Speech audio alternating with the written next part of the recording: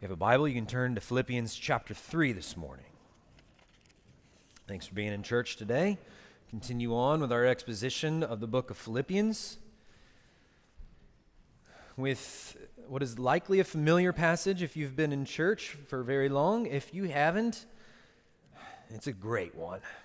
It's a great joy for me to be able to get to stand and proclaim the Word of God out of Philippians 3. Today we have verses 1 through 11. If you're using a Bible in the chairs around you, page 981 this morning. And in those verses, the Apostle Paul writes,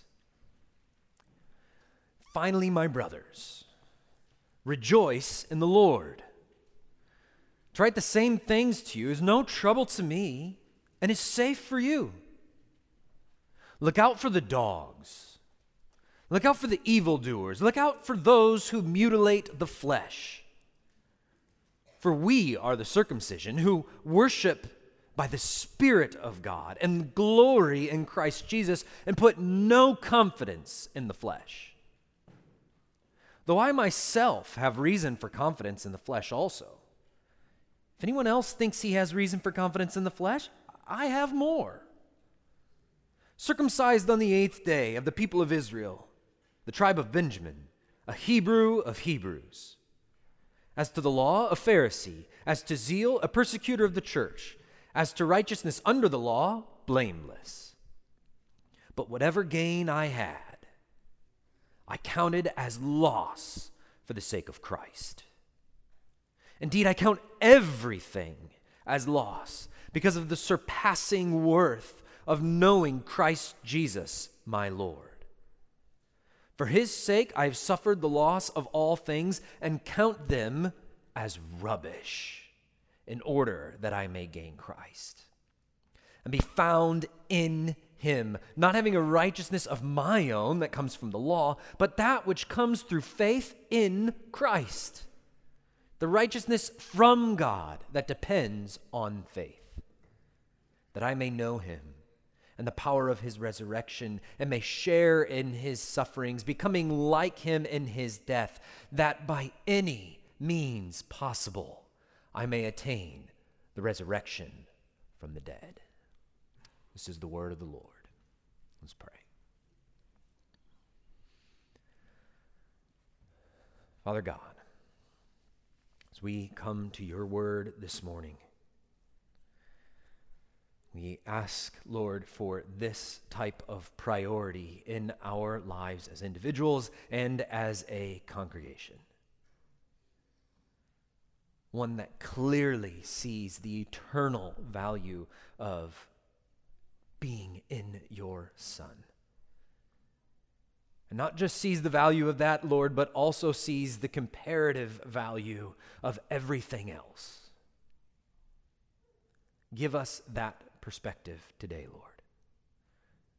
And pray that you would grant me clarity of speech to proclaim the glory of what it is to be in your Son with appropriate forcefulness and accuracy. We pray that across the globe this morning, that in many pulpits where the Bible is opened and the word is proclaimed, that it would be done so with a great deference and joy to your word, a desire to accurately point your people to who you have revealed yourself to be. We pray for other friends nearby, Lord. For my friend Chase Ringler this morning over at Aboit Baptist, or Luke Johnson over at North Park, Lord, would you work in those like-minded congregations here this morning to make much of your name and your glory and our dear friends' churches today. And we ask the same here.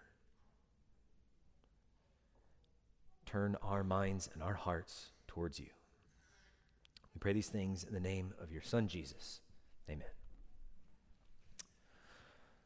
So I preached a few weeks ago, and I had 2 verses, and I took the whole time, and maybe a little bit more. So this morning, I have 11 verses, and they are loaded. There is a lot to be said. There is a lot that Paul brings up here, and so we are going to jump right into it. He begins with a command to obey. Finally, my brothers, rejoice in the Lord. He picks up a theme that he kind of put on pause as we've been going through the book of Philippians at kind of the culmination of that section in chapter 2. After we've moved on from the great hymn in chapter 2, verses 5 through 11, we kind of get this little section, and it concludes in verses 17 and 18 of chapter 2 with a command to rejoice, right? Verse 17, if I'm to be poured out as a drink offering upon the sacrificial offering of your faith, I am glad and rejoice with you all. Likewise, you should all be glad and rejoice with me. Well, before he kind of is able to expound on that idea, the Apostle Paul hits a pause on the command to rejoice. I want to talk to you about Timothy and Epaphroditus for a moment.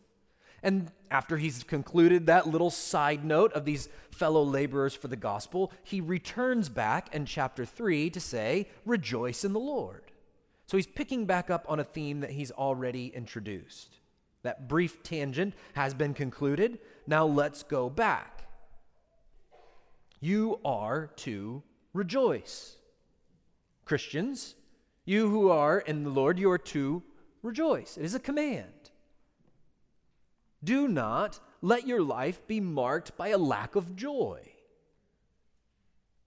What you have is too great to be mopey. Understand who you are, what you've been given, and therefore have joy. Now, we have to make sure that we are careful here. We cannot separate the command from the conditions that make the command possible. You are not just to rejoice in a vacuum. You are to rejoice in the Lord. It is the fact that you are in the Lord that enables your rejoicing. Don't miss the connection. It is a necessary bond between your joy and your status in Christ. You cannot produce joy. I don't know if you've ever tried. You just try to be joyful. Be joyful. Just try. I can't make that happen. If we could, right, we'd all be able to perfectly regulate, that's what I want. Regulate our own emotions. Then we would choose joy and happiness and good things, but that's not us. We are fickle creatures, and the reason we are fickle creatures is because we are prone to responding to what is outside of us. The external conditions influence our internal well-being. And so our joy is frequently predicated upon our circumstances. But Paul comes along and says, no. And you'll notice at the end of this passage, he's sharing in sufferings and rejoicing. It is a frequent command from Paul to pair that joy with conditions that seem the exact opposite of joy. And why is he able to do that? Well, because our joy is built on external reasons for joy.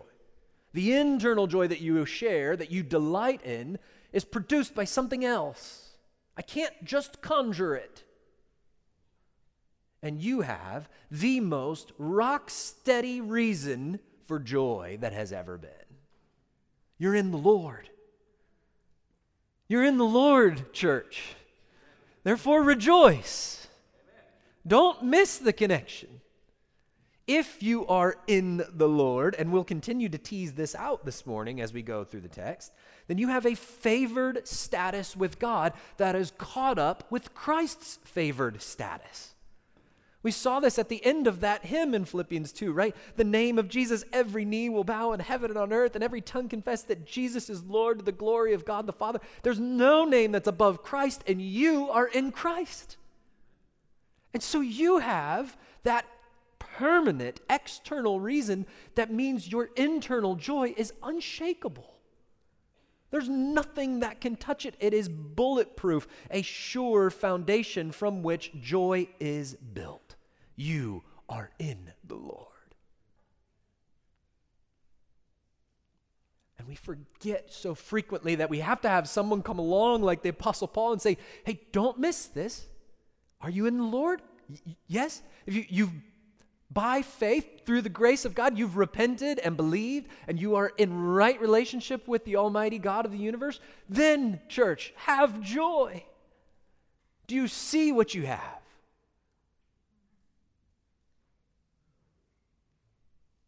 And it is a proper vision, a proper understanding of our relationship with God that brings us to that unshakable joy.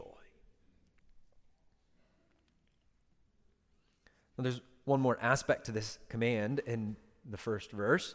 It's no trouble to me to write the same things. It's unclear exactly if he's referring back to verses 17 and 18 or if this is a reference to some other letter that he has sent to the Philippians, but it really doesn't matter. He's told them this before. I'm going to tell you again, have joy, and it's no trouble. I'll repeat myself. And it's safe for you. Now that's an interesting thing to grapple with. Why does joy bring safety?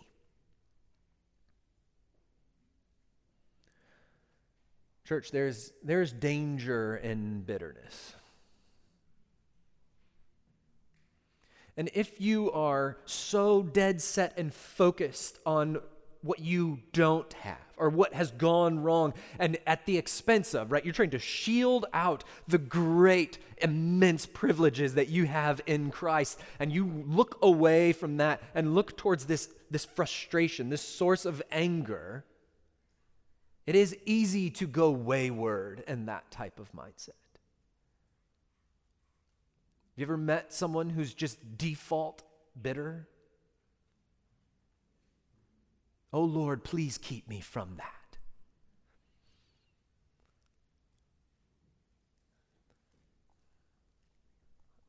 I frequently don't want to think about growing old, but when I do think about growing old, it is often with a prayer, Lord, would you not let me grow bitter in my old age? I don't know if you've ever met an elder, someone in their 90s who just radiates the joy of Christ. It is so beautiful. They understand while their body's breaking down, I have nothing else. It doesn't matter. All of it's gone, but I have Christ.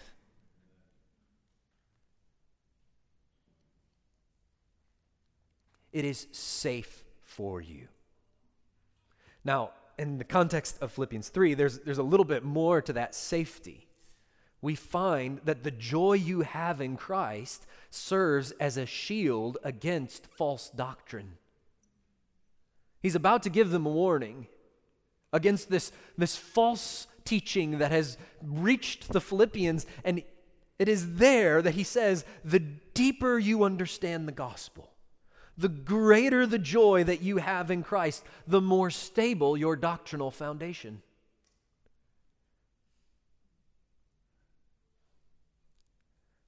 It is not just an intellectual experiment to understand the systematic theology of what salvation means. It is a felt, relational, joyous reality that brings you to stability in your faith.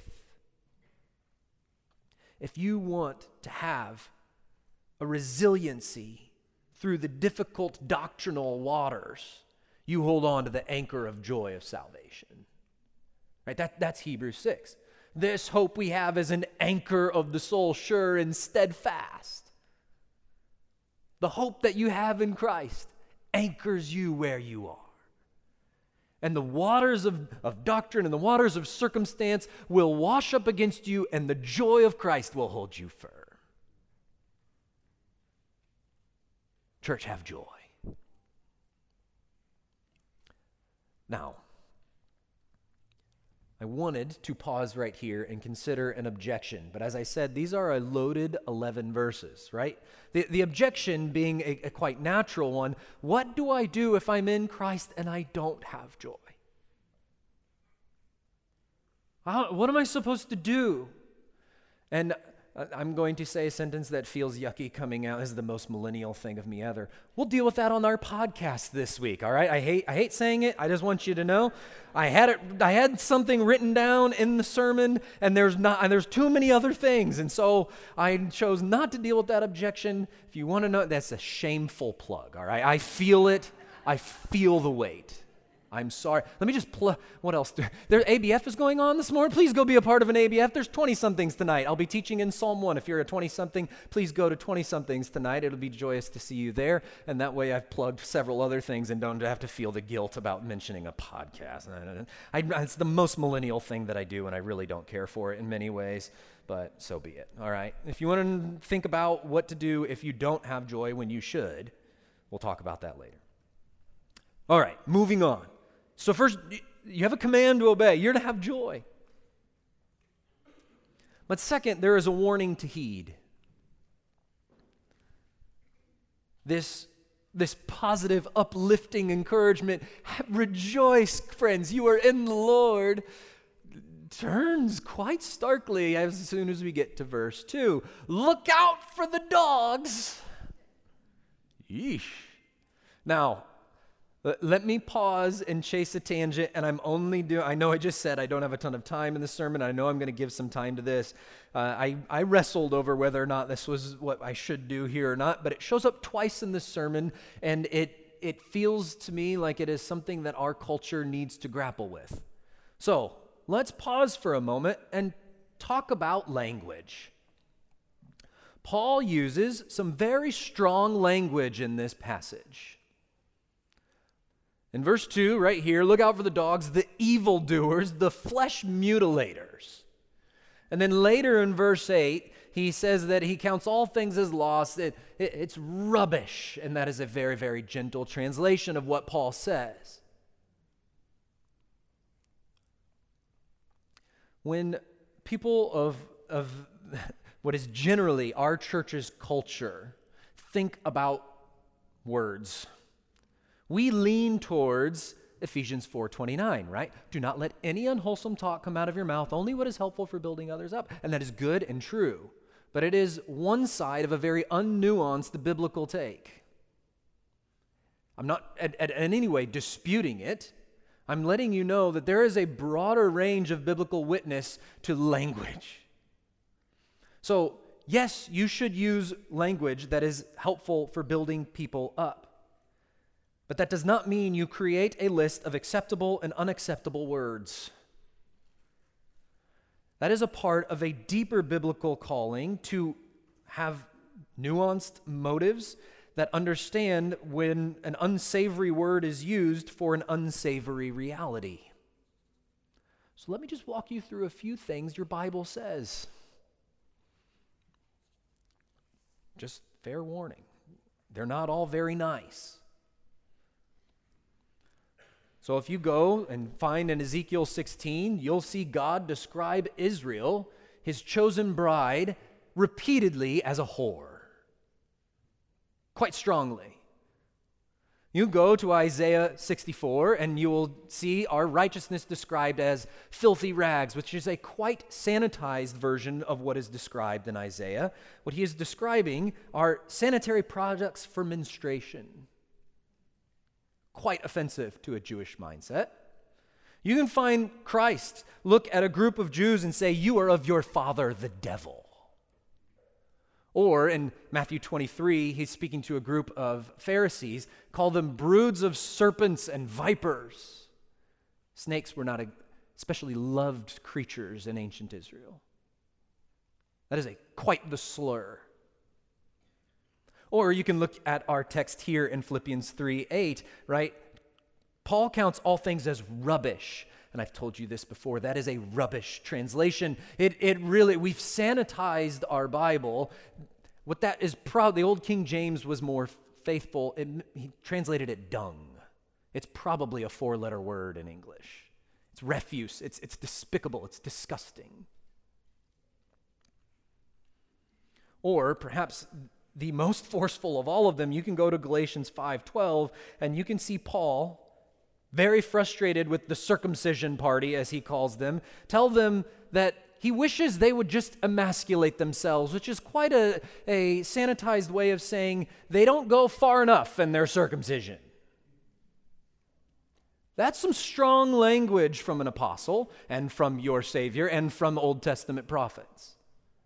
I bring that up not to offend you, but to suggest that we should not try to improve upon our Bible. And when we come across these, and all of our English translations make it very soft and palatable for our gentle church ears. And I think they do us a disservice by not helping us to realize that there are things in this life that deserve forceful language. And we should not have some spineless, neutered approach towards describing what is hateful and divisive and what is leading people away from God. Do not have your standards be more prudish than what your Bible would allow. I wish they would just stop saying mean things. And then you read Paul and you go, yeesh. Wow.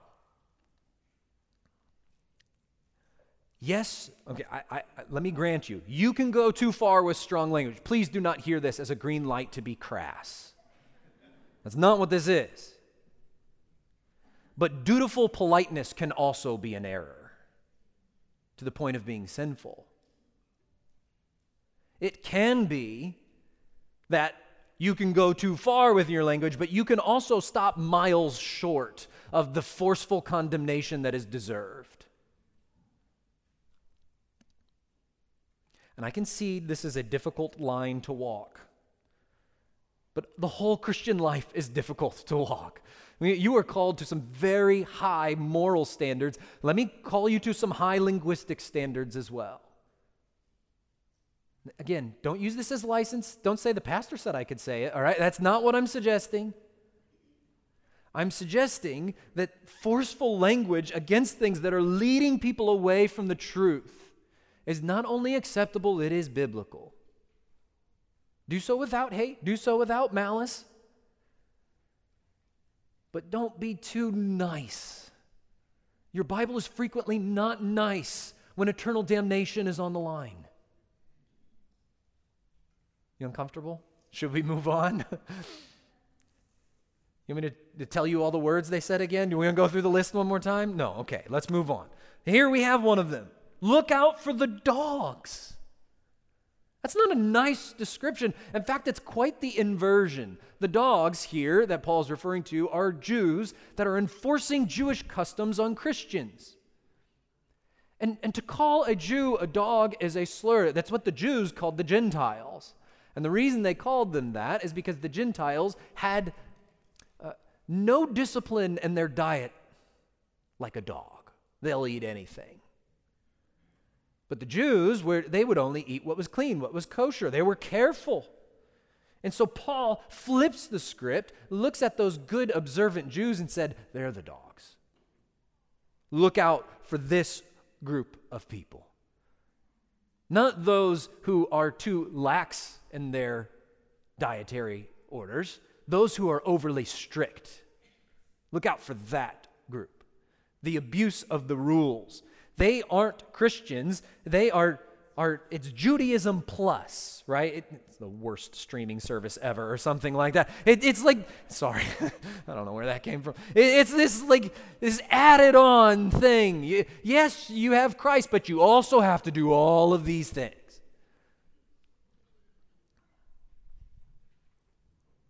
They are arguing that Christians still have to adhere to circumcision rituals.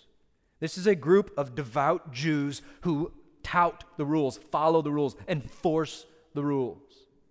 Every conversion comes with a handbook. Here's what you have to do and not do. And Paul has no place for this. They are, in the same vein of what Christ would describe in Matthew 23, like whitewashed tombs. They look good on the outside, and inside there are rotting corpses. And why are they so forcefully condemned? Well, because they have a misplaced confidence in the flesh. They are misleading you on where you are to place your hope. They think that following the ritual is going to save them. Those dogs, those evildoers, the circumcision party. And Paul looks at them and says, no. Verse 3, we are the circumcision, speaking spiritually here. We who worship by the Spirit of God and glory in Christ Jesus, and we put no confidence in the flesh. It is not in what we are able to do. I don't rest in what I have done, what I have accomplished. I rest in Christ. And then Paul goes on to give a little resume comparison, right? You want to talk about confidence in the flesh? You think you have reasons to be confident? Let me tell you about reasons to be confident. I myself have more. They've got nothing. Let me give you a spiritual rundown of what I've done, who I am. And he starts with his birth, right?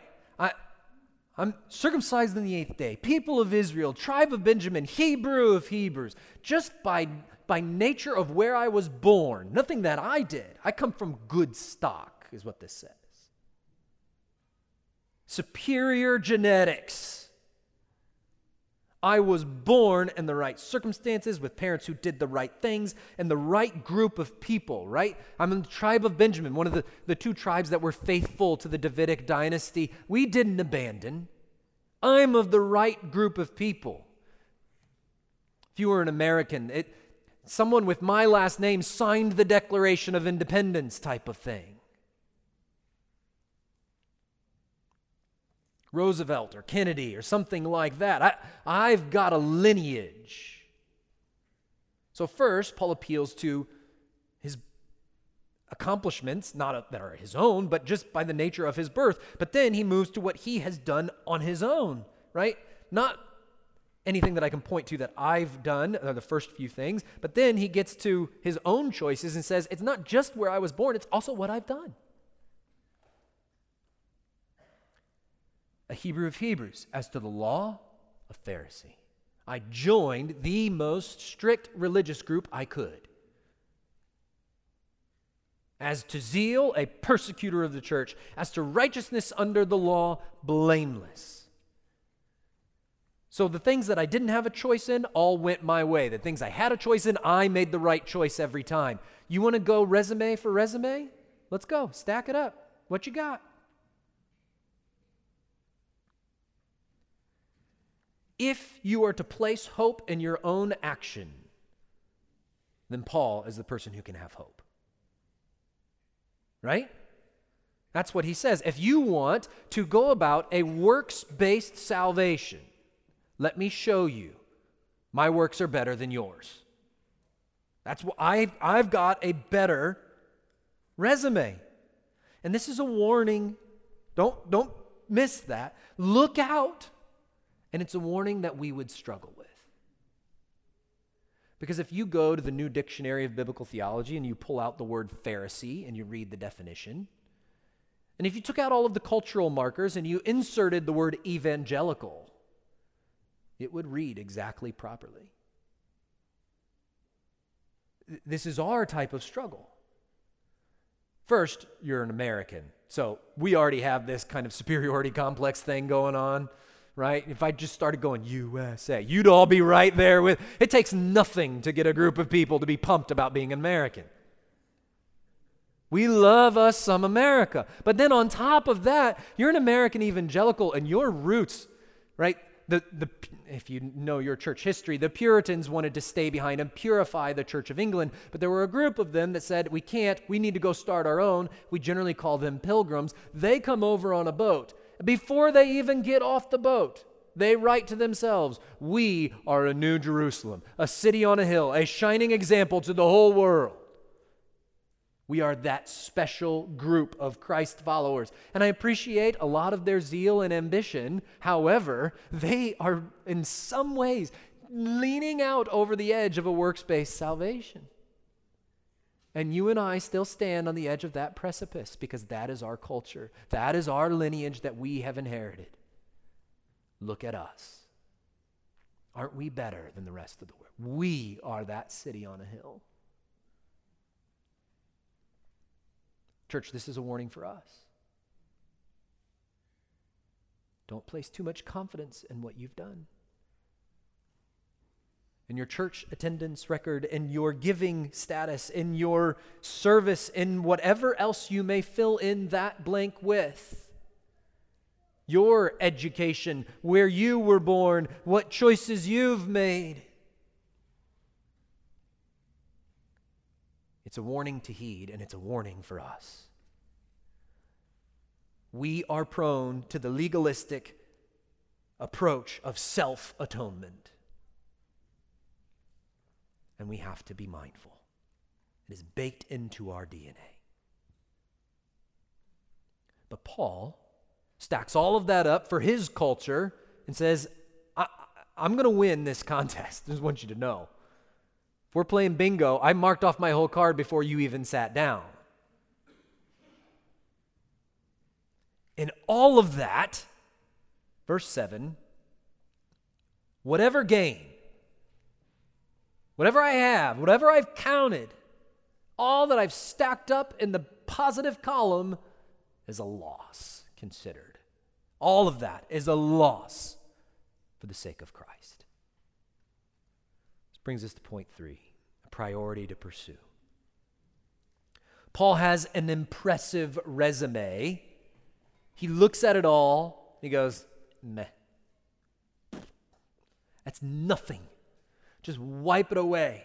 Now, I don't know.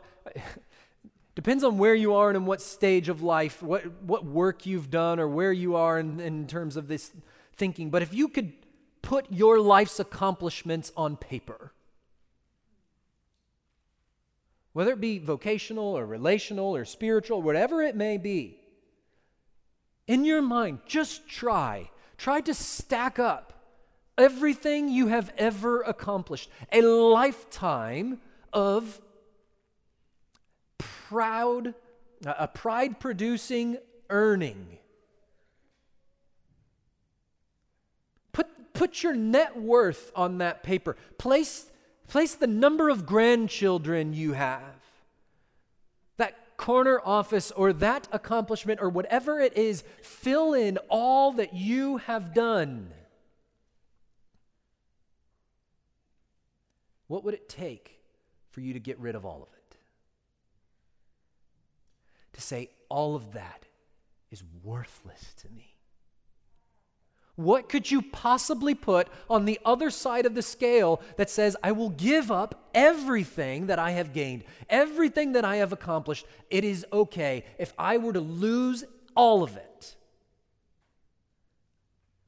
My family, my job, my intellect, my abilities, my health, wipe it all away if I have Christ. And that is what Paul places before you. This is an all-consuming priority. Paul is an exemplary Jew. All of the credit that he has earned through extensive religious effort, years of training and thought and deeds, and all of that, he stacks up and puts it in the debt column. It's a loss. Again, can you possibly, in your own life, think through everything that you have earned or accomplished, put it all together, stack it up, and then find its accounts payable? You still owe. That's not enough, and it's not even close to enough.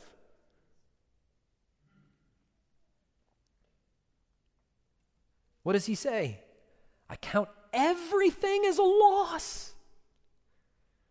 There's a surpassing worth of Christ Jesus. I stacked all of that up, and then I put knowing Christ, and it just, right, if you do 2 bar graphs, you can't even see the everything I've earned bar, and everything in the Christ bar dominates it. It doesn't even register on the scale. It is a loss. In fact, it's negative. It's going down. Everything as a loss compared to the surpassing knowledge of knowing Christ Jesus my Lord. For his sake, I've suffered the loss of all things. I count them as rubbish in order that I might gain Christ. Now, I told you, and I've told this story here before, but it's been a few years, and so there's some new people, and you may not have heard this story, so let me tell it to you again briefly. That word right there, rubbish, as I said, in the Old King James is translated dung. It is very strong as to what Paul considers all of his efforts. My wife and I used to live on the West Coast, and we moved back east after a few years out there. And if you've ever driven out west, you know the western states there's giant stretches where there's no people, there's no nothing. And so we're driving back, I've got a moving truck with a car on a trailer on the back, and my wife is driving the other car. We have radios because you're in Wyoming, there's no cell service. So we're talking back and forth on radios, and for whatever reason, I was born with that innate male desire to make good time. So we were making good time. And she radios me and says, I need to go to the bathroom. I said, okay, yeah, we're doing good though. Let's just keep going for a little while.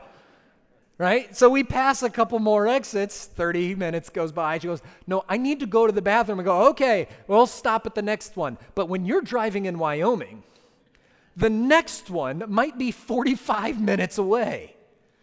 So we keep going. Nothing for a long time. And I finally get to the place where I'm like, okay, we cross over the border into Colorado and we find this little rest stop, and it's over. I mean, it's been an hour and a half since she first told me I need to go to the bathroom, but we were making good time. And so we cross over the border and we stop at this first little rest stop. Is a very generous description, right? This is a hut. It is a hut. There's no running water. There's like a thing of hand sanitizer on the wall, and like the toilet paper is stacked like 50 high so somebody doesn't have to come back there and replace it. And there's no plumbing. It looks like a toilet that somebody built in Minecraft, right? It's just like this block that's lifted out of the ground with a toilet seat on it. Not a fancy place. So we pull up to this little rest stop, and I don't know what the chances are. I'm guessing slim. But the day and the moment that we pulled over at that rest stop happened to be the day they were emptying the septic tank. Now, I don't know how long that little rest stop sat without needing to have a septic tank emptied, but it was incredibly remote. I'm guessing it was decades, all right?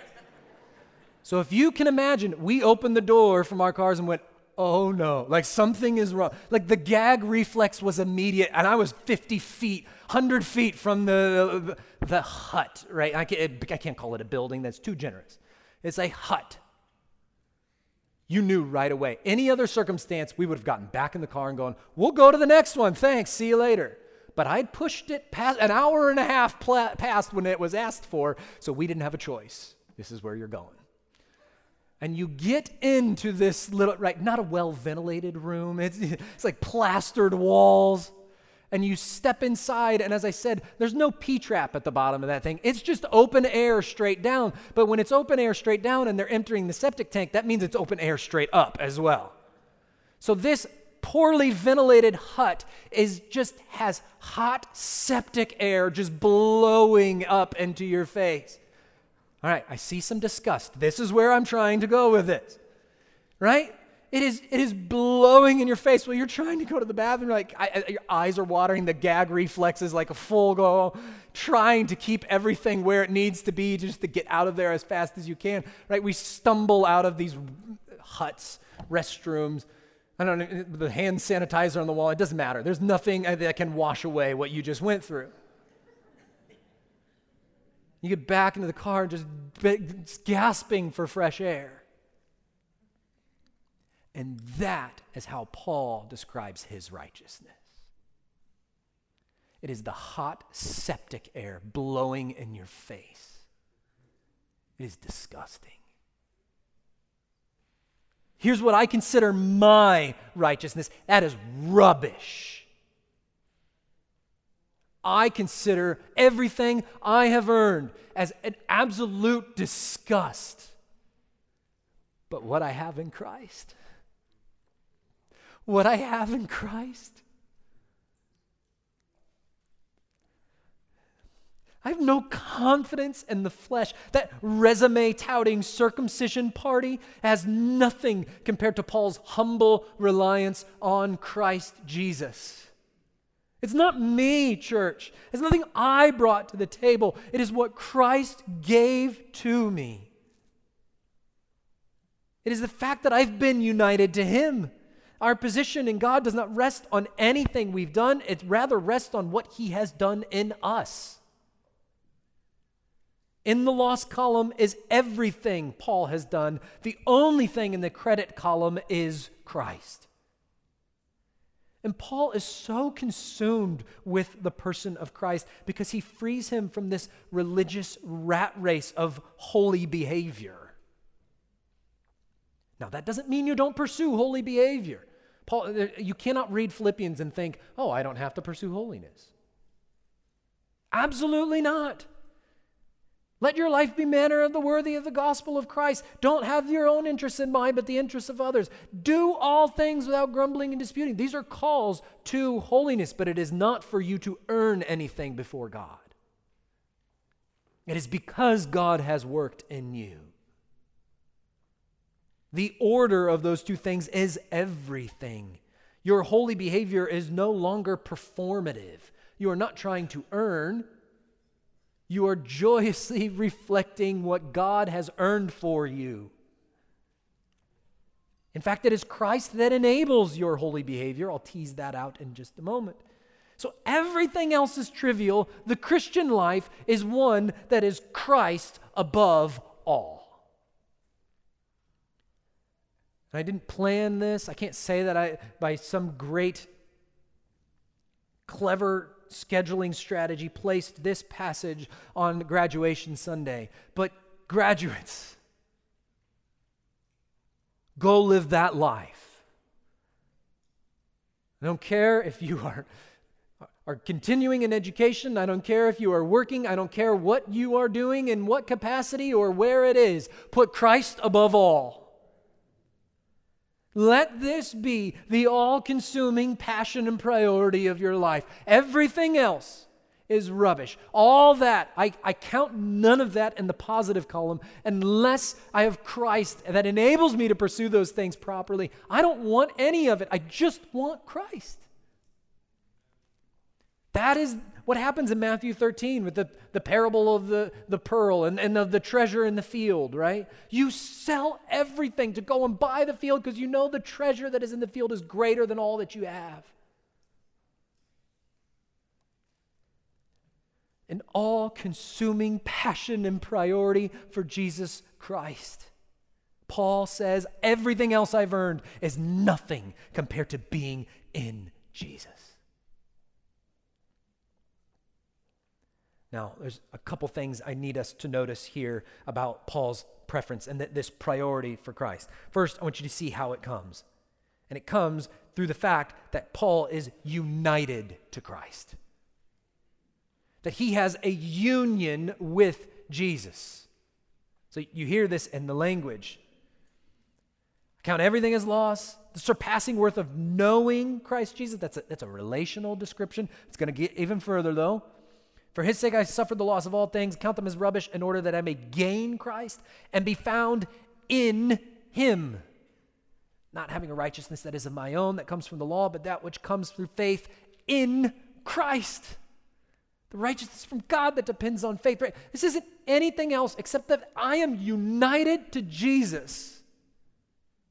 All that he has earned is accredited to me because I am united to him. I'm united to him. I don't do some a la carte religious choice, a little Judaism, a little Buddhism, a little Jesus. No, it is nothing else. It is just Christ. I need nothing else. I want nothing else. I've been united to the Savior of the universe, right? Again, that's Paul's description. If you flip a little bit to your left, the famous verse in Galatians 2. Galatians 2, verse 20, right? There's nothing else. I'm no longer. I have been crucified with Christ. It's no longer I who live, but Christ who lives in me. The life I now live in the flesh, I live by faith in the Son of God who loved me and gave himself for me. Let me show you one more. Flip a little bit more to the left. John chapter 15.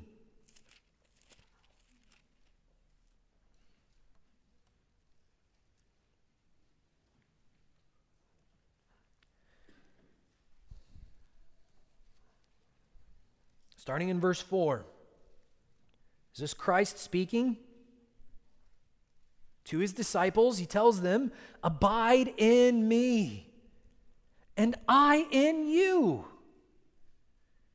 As the branch cannot bear fruit by itself unless it abides in the vine, neither can you unless you abide in me. I am the vine, you are the branches. Whoever abides in me and I in him, he it is that bears much fruit. For apart from me, you can do nothing. So you are in Christ and Christ is in you. You are united to him. And you see in this text in John 15, that enables you to pursue holy behavior. Apart from him, you can't bear fruit.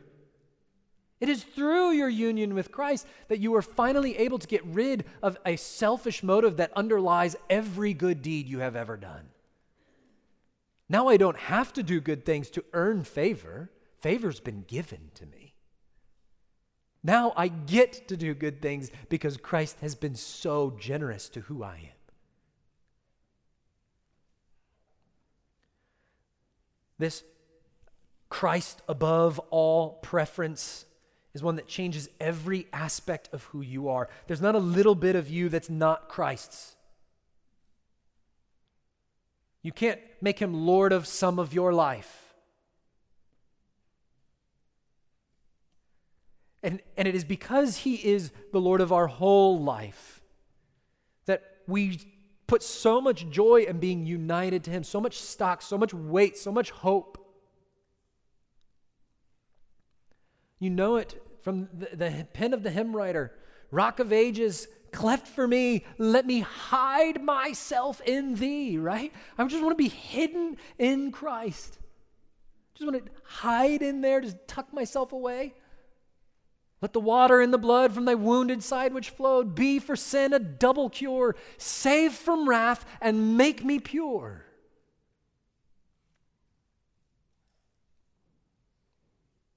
We are in Christ. Second, you'll notice this life-altering, dominating priority for Paul. It comes through the union with Christ. And second, it brings righteousness. We are in him, and that is it bringing this complete shift of priority and preference. And it brings with it, verse 9, to be found in him, not having a righteousness that comes on my own through the law, but that which comes through faith in Christ, the righteousness from God that depends on faith. So 3 very quick things about this righteousness. First, it's not yours, it comes from God. Righteousness that you need is not something that you can find in you. It's foreign to you. It is only a righteousness from God. So first, our righteousness that we need comes from God. Second, it comes through faith. The righteousness from God that depends on faith, that which comes through faith in Christ. And you'll say, well, wait a minute, then it is mine. If it comes through faith, then I'm the one who has faith. No, church. You go back to Ephesians 2. Remember, faith is given by the grace of God. Faith is not something that you can produce on your own. It's not natural to us. I've used this example many times, but if my kids were given the choice, right? If you line them up and you put a birthday cake on one side of the counter and you put a cup of cooked broccoli on the other side of the counter, there's no problem of everyone knows what they're going to choose. This isn't difficult. What is natural to them is short satisfaction. If you were to take a picture of them and you were to cut off the bottom of the cake and the broccoli and you told somebody it's a drug addict looking at his drug of choice, you go, yeah, that looks right. That's the look in their eyes. Everything that is natural to them is to lead them to destruction. That is you and I, church. I don't have the capacity to make the right choice. I need the grace of God to infiltrate, to give me faith. It's not native to me to be a person of faith. So, I have a righteousness that is from God, and that comes through faith. And then third, That righteousness that is from God and through faith is better than anything I can produce on my own. Right? That's the whole passage. Everything that you try to produce, this is the warning. Don't go try to produce your own righteousness. Put your faith in Christ. Put your faith in Christ, and you'll see what this does, which kind of brings us back to the initial command, that I may know him and the power of the resurrection, sharing in his sufferings, becoming like him in his death, that by any means possible I may attain the resurrection of the dead. This pulls us right back to that command to be joyful. It is in Christ that I have this unshakable joy. He gives me, I'm united to him. He gives me this righteousness. And through that, I am able to have joy through suffering because I have hope in my resurrection. I have hope beyond the immediate, and that produces joy that cannot be touched by my circumstances.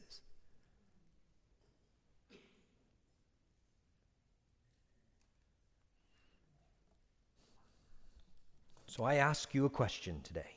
Church, graduates, young people, anybody within the sound of my voice. In your life, is it Christ above all? Is it Christ above all? Do you have, like the Apostle Paul, a surpassing passion and desire to know Christ at the risk of everything else?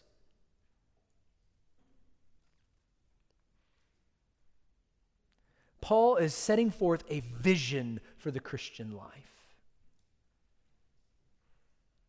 Fill your days, your thoughts, your desires with the glory that it is to have the righteousness of Christ that you've been given through faith and you've been united to him. What a joyous thing. It frees me from this attempt of earning anything. It is Christ above all, nothing else. And when we realize what we have in Christ, when that sets down deep and those roots take hold, joy will be yours. Church, make Christ above all in your lives. Let's pray. Father God, by your Spirit, through your word, would you enable this church to reflect the attitude of Philippians 3. A group of people that has put an all-consuming pursuit of Christ at the forefront of their life, then by your grace, would you help us not to waver from it? We pray these things in the name of your Son, Jesus. Amen.